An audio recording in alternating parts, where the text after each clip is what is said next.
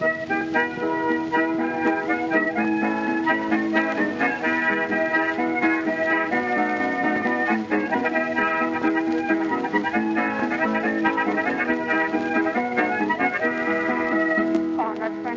everyone, and welcome to Shot Reverse Shot. I'm Matt Risby. Hello, and joining me as always is Ed Davis. How you going?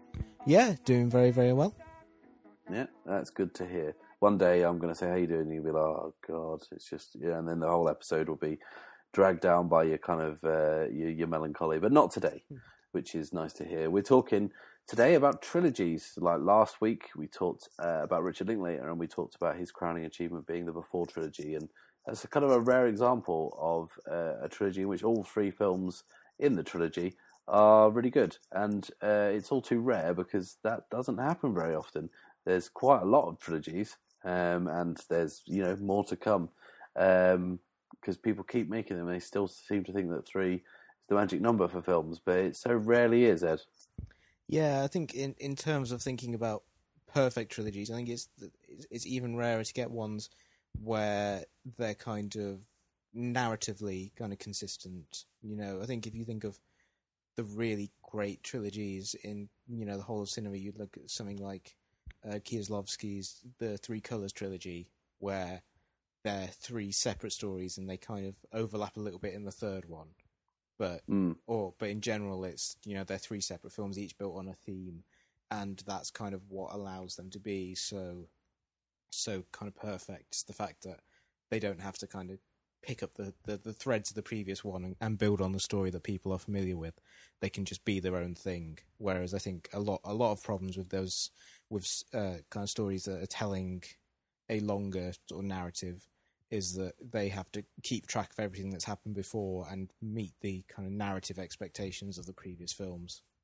I always kind of get a sense of dread when a film is successful and then the director is interviewed or the creator is interviewed afterwards, and they're like, "Well, I originally envisaged it as the first part of a trilogy," and I always think, "No, you fucking didn't." I reckon you had a story that was maybe a bit too long, and there's some left over, which is my own personal theory as to why trilogies aren't great. And that's mainly because the first film is so kind of everything going into it. You're not playing the long game, and you're not thinking, "Oh, I want to make 3 films here." Then you get successful and you get to ask to do a second film, and then you're like, well, actually there was some stuff I didn't fit into the first film that is perhaps I could pull an idea out of it, and there's still that kind of residual heat coming from that first film. But by the third film you've got to actually come up with something because you've run out of material, you've run out of starting off points and bits that perhaps were good but not quite good enough to make it into the other films, and you kind of find yourself running out with ideas. That's the exact. I've just described the story of what happened with Godfather 1, 2, 3. Because obviously the film Godfather was made, and then obviously they meant the second film they made out of bits of the book that were left out that went back to Italy and the kind of the flashback stuff, Robert De Niro. And then by the time they're like, well, actually that's all the material used, but let's make a third film, let's come up with something completely new. And, well, that's what happened, Godfather 3. Yeah, I think you can also see that in a rare example of a great trilogy, which did pretty much exactly the same thing, is Toy Story. Because if you kind of look into the backstory of the first Toy Story, there were a lot of ideas in there that they never got to use, particularly the idea of a lot of the imagery, particularly the imagery in the second film where Woody has a nightmare and he's kind of being dropped into a bin by Andy, and he kind of falls through and just keeps falling endlessly, which is kind of a terrifying image for a kids' film. Was an idea that was originally pitched by Joss Whedon when he was helping to rewrite Toy Story, which they just didn't have time for, and then that kind of became the central idea of the second one. I think that you're right in that the first films, people cut so much material that they just can't fit in, and then they obviously the kind of ideas that they can't quite make work will then just kind of emerge in some form. I think you can also see that in I think in Temple of Doom, has a similar thing where the whole minecart chase thing was originally something they wanted to fit into Raiders, and then they just couldn't do it. And then it's far and away the best part of Temple of Doom. Yeah, it's Jurassic Park trilogy as well. Soon to become a quadrilogy or tetralogy, whichever way you want to say it, kind of mathematically correctly or not. The Jurassic Park trilogy, if you've ever read the Jurassic Park book, I mean, it's obviously quite a sprawling book and there's a lot going on there, but like basically all elements of all of the first books, kind of story and stuff appear in Lost World, and also right up to kind of Jurassic Park 3.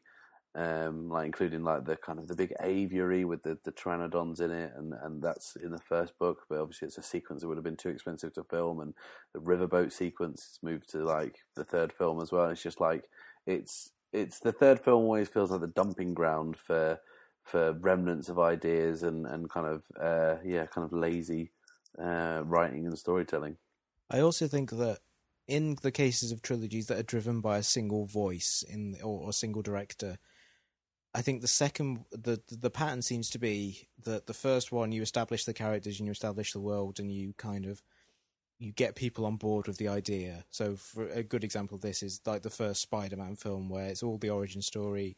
It has to, establish who Peter Parker is. It has to give him his first kind of real challenge.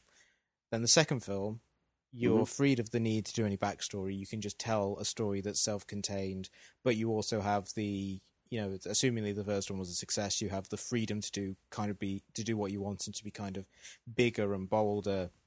And then when you get to the third film, it's like, where do you go from here? Because you've already done the origin story, you've already been kind of got bigger, so you can only get even bigger and more sprawling. And that's the point at which the wheels seem to come off, is just when you get so big that you can't really kind of keep the whole thing under control. Yeah. Especially if it's a film that doesn't have an end. Like the Spider-Man story is ongoing. They weren't going to end Spider-Man with Spider-Man 3. They weren't going to have him like retire or die or something. So it's kind of kind of makes sense. There must have been like, well, we did the last one, we just put more villains in it. That will be fine. I'm sure no one will have a problem with that. Yeah, and you can see that with the Nolan Batman films as well, where the first one's a pretty straightforward take on the Batman story. The second one, he can explore themes of chaos and anarchy and control, and there's a whole political subtext to it that's kind of interesting that you probably couldn't get away with in the first film in a revamped franchise. And then the third film, he tries to do all of those things again. He tries to have a political undercurrent. He tries to have, he does add in more villains, and it just gets kind of completely lost in the kind of the big sprawling nature of the whole thing. An example of where a kind of a trilogy actually kind of doesn't follow that is the Iron Man films. The first film kind of laid the groundwork, started the origin story, and did a really good job of, really entertaining film, very concise, very kind of punchy. And then the second film was just really rushed out, probably to kind of meet some kind of target deadline for this expanded universe nonsense.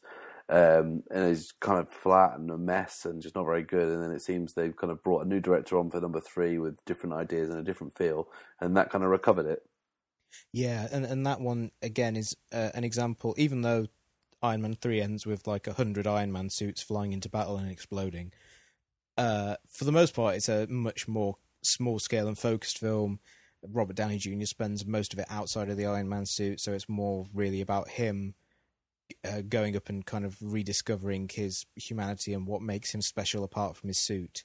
So it feels like a much smaller film than the second one, even though my guess is it probably cost an awful lot more just because of Robert Downey Jr.'s salary. But it's a rare example of a franchise kind of really narrowing focus rather than getting exponentially bigger with each film. We'll talk a little bit about trilogies that people might think are perfect, but they actually aren't. And there's 3 examples I've got here, and you can tell me if you agree with me or not. First one I'm going to talk about is the Indiana Jones trilogy, and I call it a trilogy because let's just not talk about the fourth one. I think Raiders of the Lost Ark is fantastic.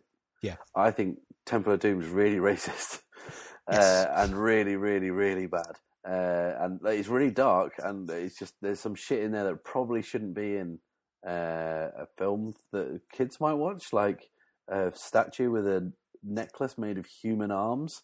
It's kind of some messed up shit, and also the obviously offensive kind of like racial attitudes in there. Probably children. That's way more damaging to children than anything else. And then I'm one of the rare people. I think The Last Crusade is really shit.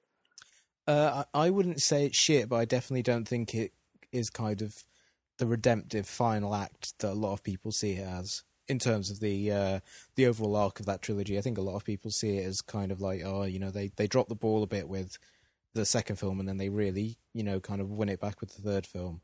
And I don't think it's like that. You know, I think the Indiana Jones trilogy is very much one great film, one undeniably great action film, kind of a almost platonic ideal of what a blockbuster should be. Mm-hmm. Second film, some great sequences, a lot of bad attitudes, a lot of bad stuff underneath the surface.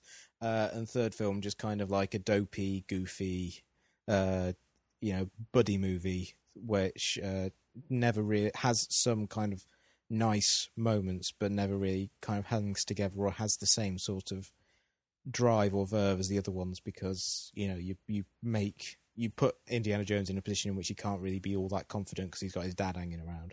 And I think that's what I take issue with, is that like it's so kind of broadly goofy that it kind of becomes a different feeling film. It doesn't feel like an adventure film anymore. It kind of feels like a family comedy. And I kind of, when you've got Nazis in it and like traps and people getting their heads cut off and shit like that, and a cameo from Hitler, I mean, don't get me wrong, I love the opening. That's great, like with River Phoenix and stuff. That's really cool. But like, you know, I get the idea that I still don't really understand Sean Connery as the dad. Like, it's just the worst stunt casting ever. It's like, well, we need an actor to play Harrison Ford's dad. Well, should we, you know, pick an actor that's going to be really good for the role that will maybe add something to the? No, let's just put James Bond as Indiana Jones's dad, and, you know, just hopefully that won't kind of completely smother any kind of joy that's in this film. But it does. It completely does. Yeah, I think that it is most interesting in kind of a metatextual way or an intertextual way, in that, you know, the whole thing with Indiana Jones was they wanted to create a kind of American James Bond, and a kind of an answer to it, someone who doesn't have fancy gadgets, who just gets by on kind of wit and kind of his own kind of nerve. And then casting James Bond as his dad is kind of interesting, because you think, I guess he is kind of the idea that people always tried to grow up to be the opposite of their fathers, or whatever. That kind of plays into that idea nicely. But yeah, it is not something that makes the film itself all that interesting. I think the casting, you can really kind of see that mindset, which is like, we need an older actor. Oh, Sean Connery's just won an Oscar, he'll do. Yeah. Yeah. It's not one that I particularly enjoy, but now that's probably not a trilogy anymore because of the fourth film, but which I had forgotten existed, because when you were thinking of trilogies, that was one of the first one that I thought of. It's like, oh yeah, Indiana Jones. It's yeah. Like, oh yeah, there was a fourth film.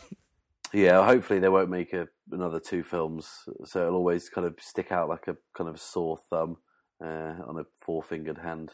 The next perfect trilogy in inverted commas is the Lord of the Rings trilogy. We've kind of talked about this in a previous episode. I still don't quite get how people are talking about Return of the King as if it's one of the greatest films of all time. It seems to be blinded by the Oscars, which were at that point an accumulative acknowledgement of a monumental cinematic achievement. But if you watch them back to back in one go, they do get steadily worse, those films, definitely after kind of like the kind of going into the back end of number two, where it kind of hits the peak, and then it just becomes effects. Yeah, I do think you're right, and we've talked about this before. The idea that the Oscars and they recognise the third one, even though they kind of felt maybe that the first one was probably the best, and that meant that essentially it all ended up being kind of back-ended. They all just kind of gave all the awards to that one. It made the most money, and I think it had the most goodwill towards it built over the course of the previous two films, and that's why it's held in regard as the best, even though, you know, I think there's probably a stronger case in terms of actual film making for the first two to be considered superior. Yeah. My last example, probably not going to be as controversial, is the Star Wars trilogy, the first trilogy, the only trilogy in my mind, which I watched this week. The kind of original unspecial editioned ones, and it never ceases to amaze me that when you watch them back to back, maybe not all in one go, but like if you watch one on consecutive nights, like I have this week. Just how bad Return of the Jedi is next to the other two, like how different it feels, how the characters are completely kind of like skewed from their previous incarnations, and just how it really feels like it kind of someone else has made it for a kind of a joke and kind of put it in there, and it seems to have got by people, and everyone's got like a sense of nostalgia and a soft spot for Return of the Jedi. I mean, I certainly have. I used to watch it on repeat as a kid. I had it on video. I kind of nearly wore it out. But as an adult, you're like, seriously? This is what follows Empire Strikes Back? Yeah, it definitely has. In terms of the addition of the Ewoks, it feels a lot more... I mean, they're all films that obviously appeal to kids. They're all films that have kind of a very kind of youthful energy to them and that really appeal to kind of to young people. And, you know, they have these kind of very elemental, basic stories that can appeal to pretty much anyone. But that's the first one where it really feels like they're pandering to that audience by adding in these cuddly living teddy bears. And, you know, the whole idea of them having C-3PO as a god, which is such a kind of a hacky idea that everyone does. The idea of characters arriving in a primitive culture and then being accepted as a god. Them defeating the Empire is like such a fucking stupid. And really kind of... one of the things that's really interesting about the Star Wars films, which I don't think gets commented on much, is that in the original conception of them, George Lucas said he wanted to make a film about Vietnam because he'd been trying to make Apocalypse Now for a really long time, and it just never came together. And he wanted to, and he was, you know, from that countercultural movement, he basically wanted to make one in which the Empire stood in for America and the Rebels stood in for Vietnam, which is an idea that kind of gets buried underneath the special effects and the Jedi stuff, but is kind of at the core of the first film. It's the idea of making people root for the guys who are underprepared and are facing this kind of monolithic force. And then the third one, it kind of it's really reductive take on that. It's like, oh yeah, Vietnam's over now. And it's been a really long time, so let's just have the Vietnamese be represented by cuddly teddy bears and not people. So it kind of takes one of the richer subtexts of Star Wars and makes it, and kind of literalizes it in the worst possible way.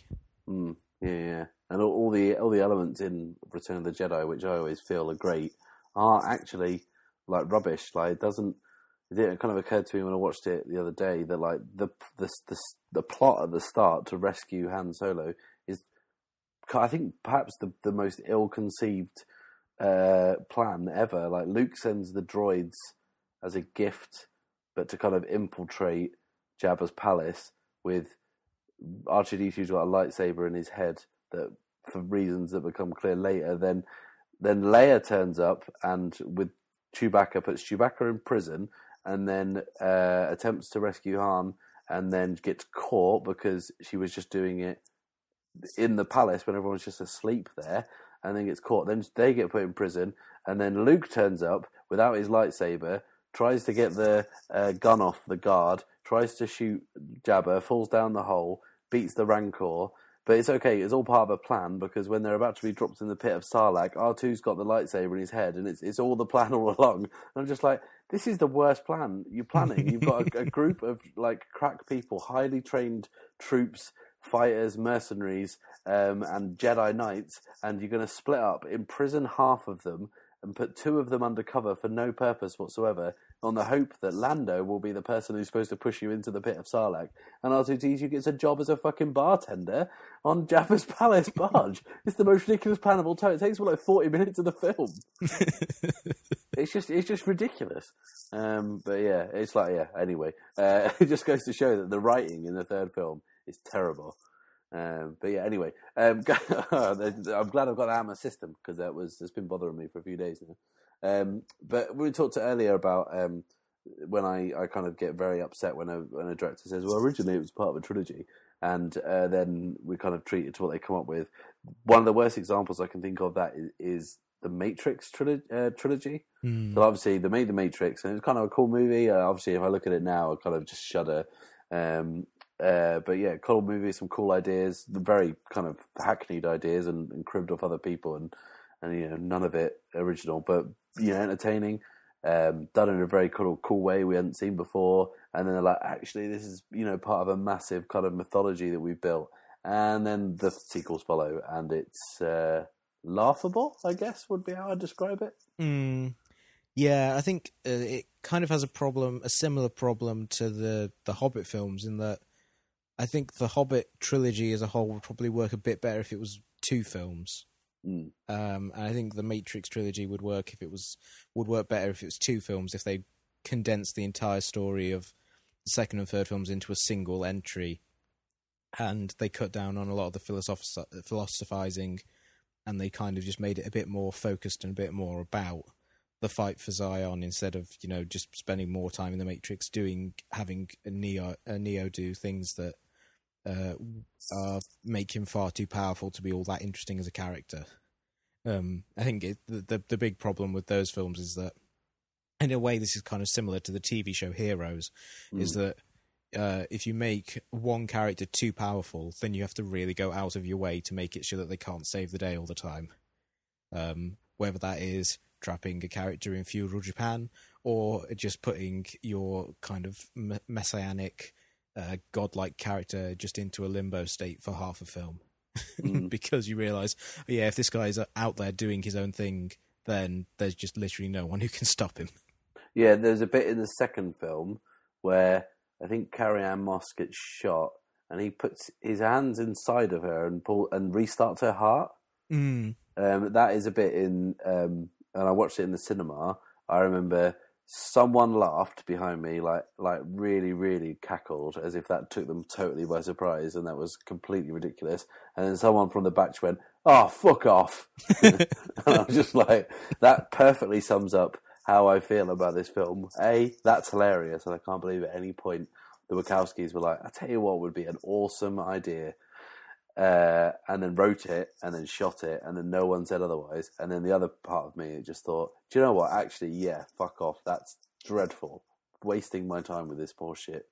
Yeah, I think that is a case of what we were talking about earlier, in that what you essentially see there is people who had they had a film that was kind of overbrimming with ideas in the first one, and then they kind of, when it came time to make the subsequent ones, someone just kind of comes up to them and says, you can have all of this money and just make, you know, whatever you want. And, you know, maybe they probably didn't want to make another Matrix film. Maybe they wanted to do their own sort of project, but it was so enticing to be given that opportunity that they just went for it, whether or not it was a good idea or not. Yeah, absolutely. We're going to talk about good trilogies now. Like there are a few out there. We talked about Toy Story. That's brilliant trilogy. Kind of each one of those is consistently kind of excellent, and kind of each one feels different. Each one kind of I think of differently. And the third one I still can't watch without being reduced to a blubbering wreck. That film absolutely destroys me every time. The Three Colors trilogy you mentioned. I'm going to kind of pull one out of the air. We kind of hadn't talked about the Dollars trilogy, the Sergio Leone ones there. All kind of distinct, all kind of individually excellent and excellent as a whole. Yeah, and they have they do that whole thing of each one having a greater scale really, really well. Mm-hmm. Like the first one is kind of a riff on Yojimbo. It's a really kind of focused, tight story about a guy coming to a town where there's two warring gangs and kind of manipulating them both to destroy each other. And it's really, it feels very, very low budget, but not in a bad way. It just kind of has a rawness to it that's really, really cool. Second one, for a few dollars more, they add more characters in, and I think for a few dollars more is my favourite, just for the relationship between him and Lee Van Cleef, between Eastwood and Lee Van Cleef, where they're both kind of rivals, but they both have a real kind of ingrained respect for each other. And it's really fun to see them play off of each other. And then kind of the good, the bad, and the ugly is just kind of this huge, grand, operatic story. And you can really see Leone kind of growing as a filmmaker across all three, but each of them works as its own separate thing because, again, they're a thematic trilogy in that they're all in the same genre and they have similar characters, but they're not, like, he's not the same guy in all of them. They don't tell one long story. It's just three really excellent, exciting westerns that happen to be made by the same people. Mm-hmm. Yeah. Any examples you can think of perfect trilogies or very good trilogies? One that I'm a big fan of is Ingmar Bergman's trilogy. I believe it's called the Death of God trilogy or something like that. It's basically one about how the world's terrible. But there are three films: Through a Glass Darkly, Winterlight, and The Silence, which are all really fascinating meditations on sort of existence. They're not exactly a laugh riot, but you know they've got fantastic performances. They've got a wonderful tone. The Silence, in particular, has a kind of a weird Kafkaesque feel to it, where these two sisters show up in a country that's kind of falling apart around the margins, and they're falling apart personally. It's a really great, wonderful little existential drama. I think those three are some of my favourite of Bergman films, and I'm a big fan of him in general. I kind of got to maybe the age of university thinking that the Back to the Future trilogy was perfect, but when you revisit number 3 as you're older, it's really bad. Yeah, I haven't watched the third one in quite a while, but I remember I got all three of them on DVD years ago, and the first one is still kind of just like Indiana Jones. It's just a really great kind of fun blockbuster. Got some really good ideas, even though the older I get, the more the ending of it horrifies me, just because I think of all the just the problem of being dropped into a reality in which all your memories are different to everyone else's. It just seems like a social minefield. I just imagine a point at which you almost remember your mum trying to have sex with you when you went back in the past. Yeah, I imagine that Marty McFly just grows up to be like a Larry David figure, just because he's constantly having to kind of walk through the social minefield of people remembering his whole life differently to him. Yeah. But yeah, like the second one, the first half of the second one is awful because of like the future stuff is super cheesy, but also just the whole having to dispose of the girlfriend character because they put her in the car at the end of the first one, and then it's like, oh, we've got to kind of just knock her out. Yeah. And just like not having anything for her to do, which Robert Zemeckis and Bob Gale said that had they known they were going to make more films than the first one, which was such a labour of love that took them 7 years to make, and constantly got rejected by every studio in Hollywood. Had they known they would make more than the first one, they wouldn't have put her in the car at the end because it was just a huge headache to start the second film, having to try and get rid of her. But like all of the dark 1985 stuff and all of the clever playing around with the first film at the end of the second one is great. It's so inventive. It's so interesting. It's so dark and weird. Yeah. And then you get to kind of like the silly Western stuff in the third one. It's like, it's a lot, it's more consistent than the second one, but it doesn't kind of hit anywhere the same kind of heights. It's kind of like, they could have a lot of fun here playing with kind of Western themes and kind of gags about old Westerns. And there is a few in there. And then after a while, it's just, there's a flying train. Another good trilogy I just thought of is George A. Romero's Dead trilogy, if you ignore the 3 subsequent ones he made. Yeah. If you just look at Night, Dawn, and Day of the Dead, amazing zombie films, really kind of defined an entire subgenre of horror films, and then never really were bettered. I think you've said in the past that zombie films didn't really have anywhere to go after Dawn of the Dead. No. I kind of feel the same way about that, but I think that Day is kind of fantastic in its own right. And it's got the opening where there's a crocodile in it, so I always like that. So yeah, I think that's a really good example of, again, one where a single director uses the bigger scale of each one, but has a clear point of view and a clear kind of satirical edge that gets expressed over the course of all of the films that he directed. Yeah. I've got a trilogy that is not really a formal trilogy, in the sense that they weren't made one after the other.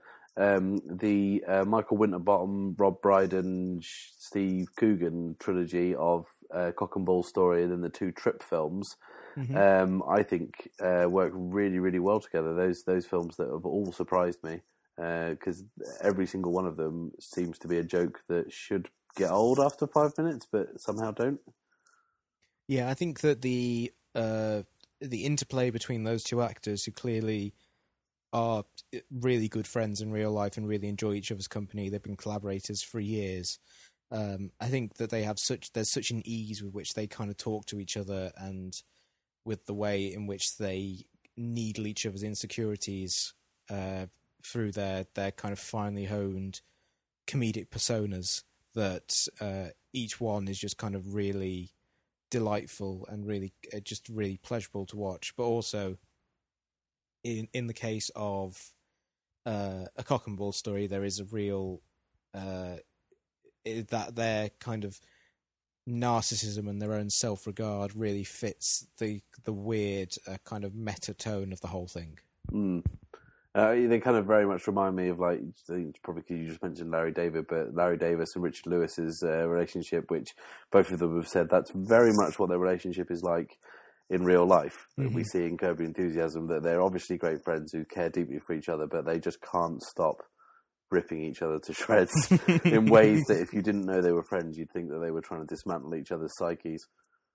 Yeah, and I think that those three films all follow on from each other really well, in that each one treats their relationship in a different way. They're at a different place in their career with each one. The first one, they're kind of working on a film together and they're seen as more or less equals. The second one, Steve Coogan feels like his career's in the doldrums, and Rob Brydon's in a really good place in his life with his family. And then in Trip to Italy, Coogan's on a TV show, but it may be coming to an end, and he's kind of unsure of himself. But Brydon's the one who kind of has self-doubt in that one. So there's lots of variation within the trilogy, even though they all have a similar tone, and you can tell they're all improvised and they're all kind of built on a similar kind of a loving kind of mockery. They all feel like distinct and individual films. Absolutely. So, yeah, that's kind of us on trilogies, really, and the problem they're in with. I feel like kind of slayed a few holy cows there, and also got a little bit of something about Return of the Jedi off my chest. Yeah, I think if anyone wants to see a terrible, terrible list of film trilogies, I mean, really, really fucking awful, go to Empire and look up their 33 greatest movie trilogies list. Do you know what's at number 15? What? Of the 33 greatest trilogies of all time. This is better than the Bergman one I mentioned. It's better than even kind of more like uneven ones like the Blade trilogy, and only one behind the Die Hard trilogy, Star Wars prequels. Fuck off. Wow. Yeah, that's bad. Bad even by Empire standards. Well, let's just not forget that Empire did give Attack of the Clones 5 stars when it was released. So, and I mean, if that's not the most egregious bit of star buying I've ever seen, because obviously they're going to give it a good review. And I've got a bone to pick with Empire about this one, because I actually remember I've actually still got both those, the issue where they review Attack of the Clones and Phantom Menace. And I remember in the Phantom Menace review they give it 4 stars, and they said, whilst it doesn't quite touch the heights of Star Wars and Empire Strikes Back, which is a fucking understatement and a half, said it definitely betters Part 3, basically, but it's definitely betters Return of the Jedi. And Return of the Jedi, as I've just said in this episode, is not very good. But fuck me, it's better than Phantom Menace. It's like, Jesus Christ. Like, Phantom Menace makes Return of the Jedi look like fucking Magnificent Ambersons or something. It's so awful. And like, I just can't conceivably see how the films themselves are improved by being put together as a three. Like, they're just terrible films, you know? Well, I think the only way they work is if you kind of say it's one of the more consistent trilogies. Well, yeah. It's like there's no drop-off. No, and that is a film, that is a trilogy which starts badly, it gets worse, and then picks up slightly with the third one, in the sense that it's better than the first one. But I mean, you're talking about, you know, films that are 1 star, half a star, and then maybe 1.5 stars if I'm being generous. Like, that's just terrible. Yeah, I can't. What's number 1 on Empire's list? Lord of the Rings. Oh God. What's number 2? The original Star Wars trilogy. Right. Okay. Sure. So, like, I don't want to know anymore. But yeah. Is there any good trilogies in there? They had the Bergman one in there. They had the Three Colors trilogy. They had Toy Story. So they had some of the ones we had. Trilogy? Did it have the before films? They did not. No. Wow. Though I don't know. I don't think the list. I don't know if the list had been was made before that happened. But they did have the Blade trilogy in there. Right. Wow. Which is like, I think that the first Blade very cool. Second one a lot of fun. The third one just dog shit. So it shouldn't really be included.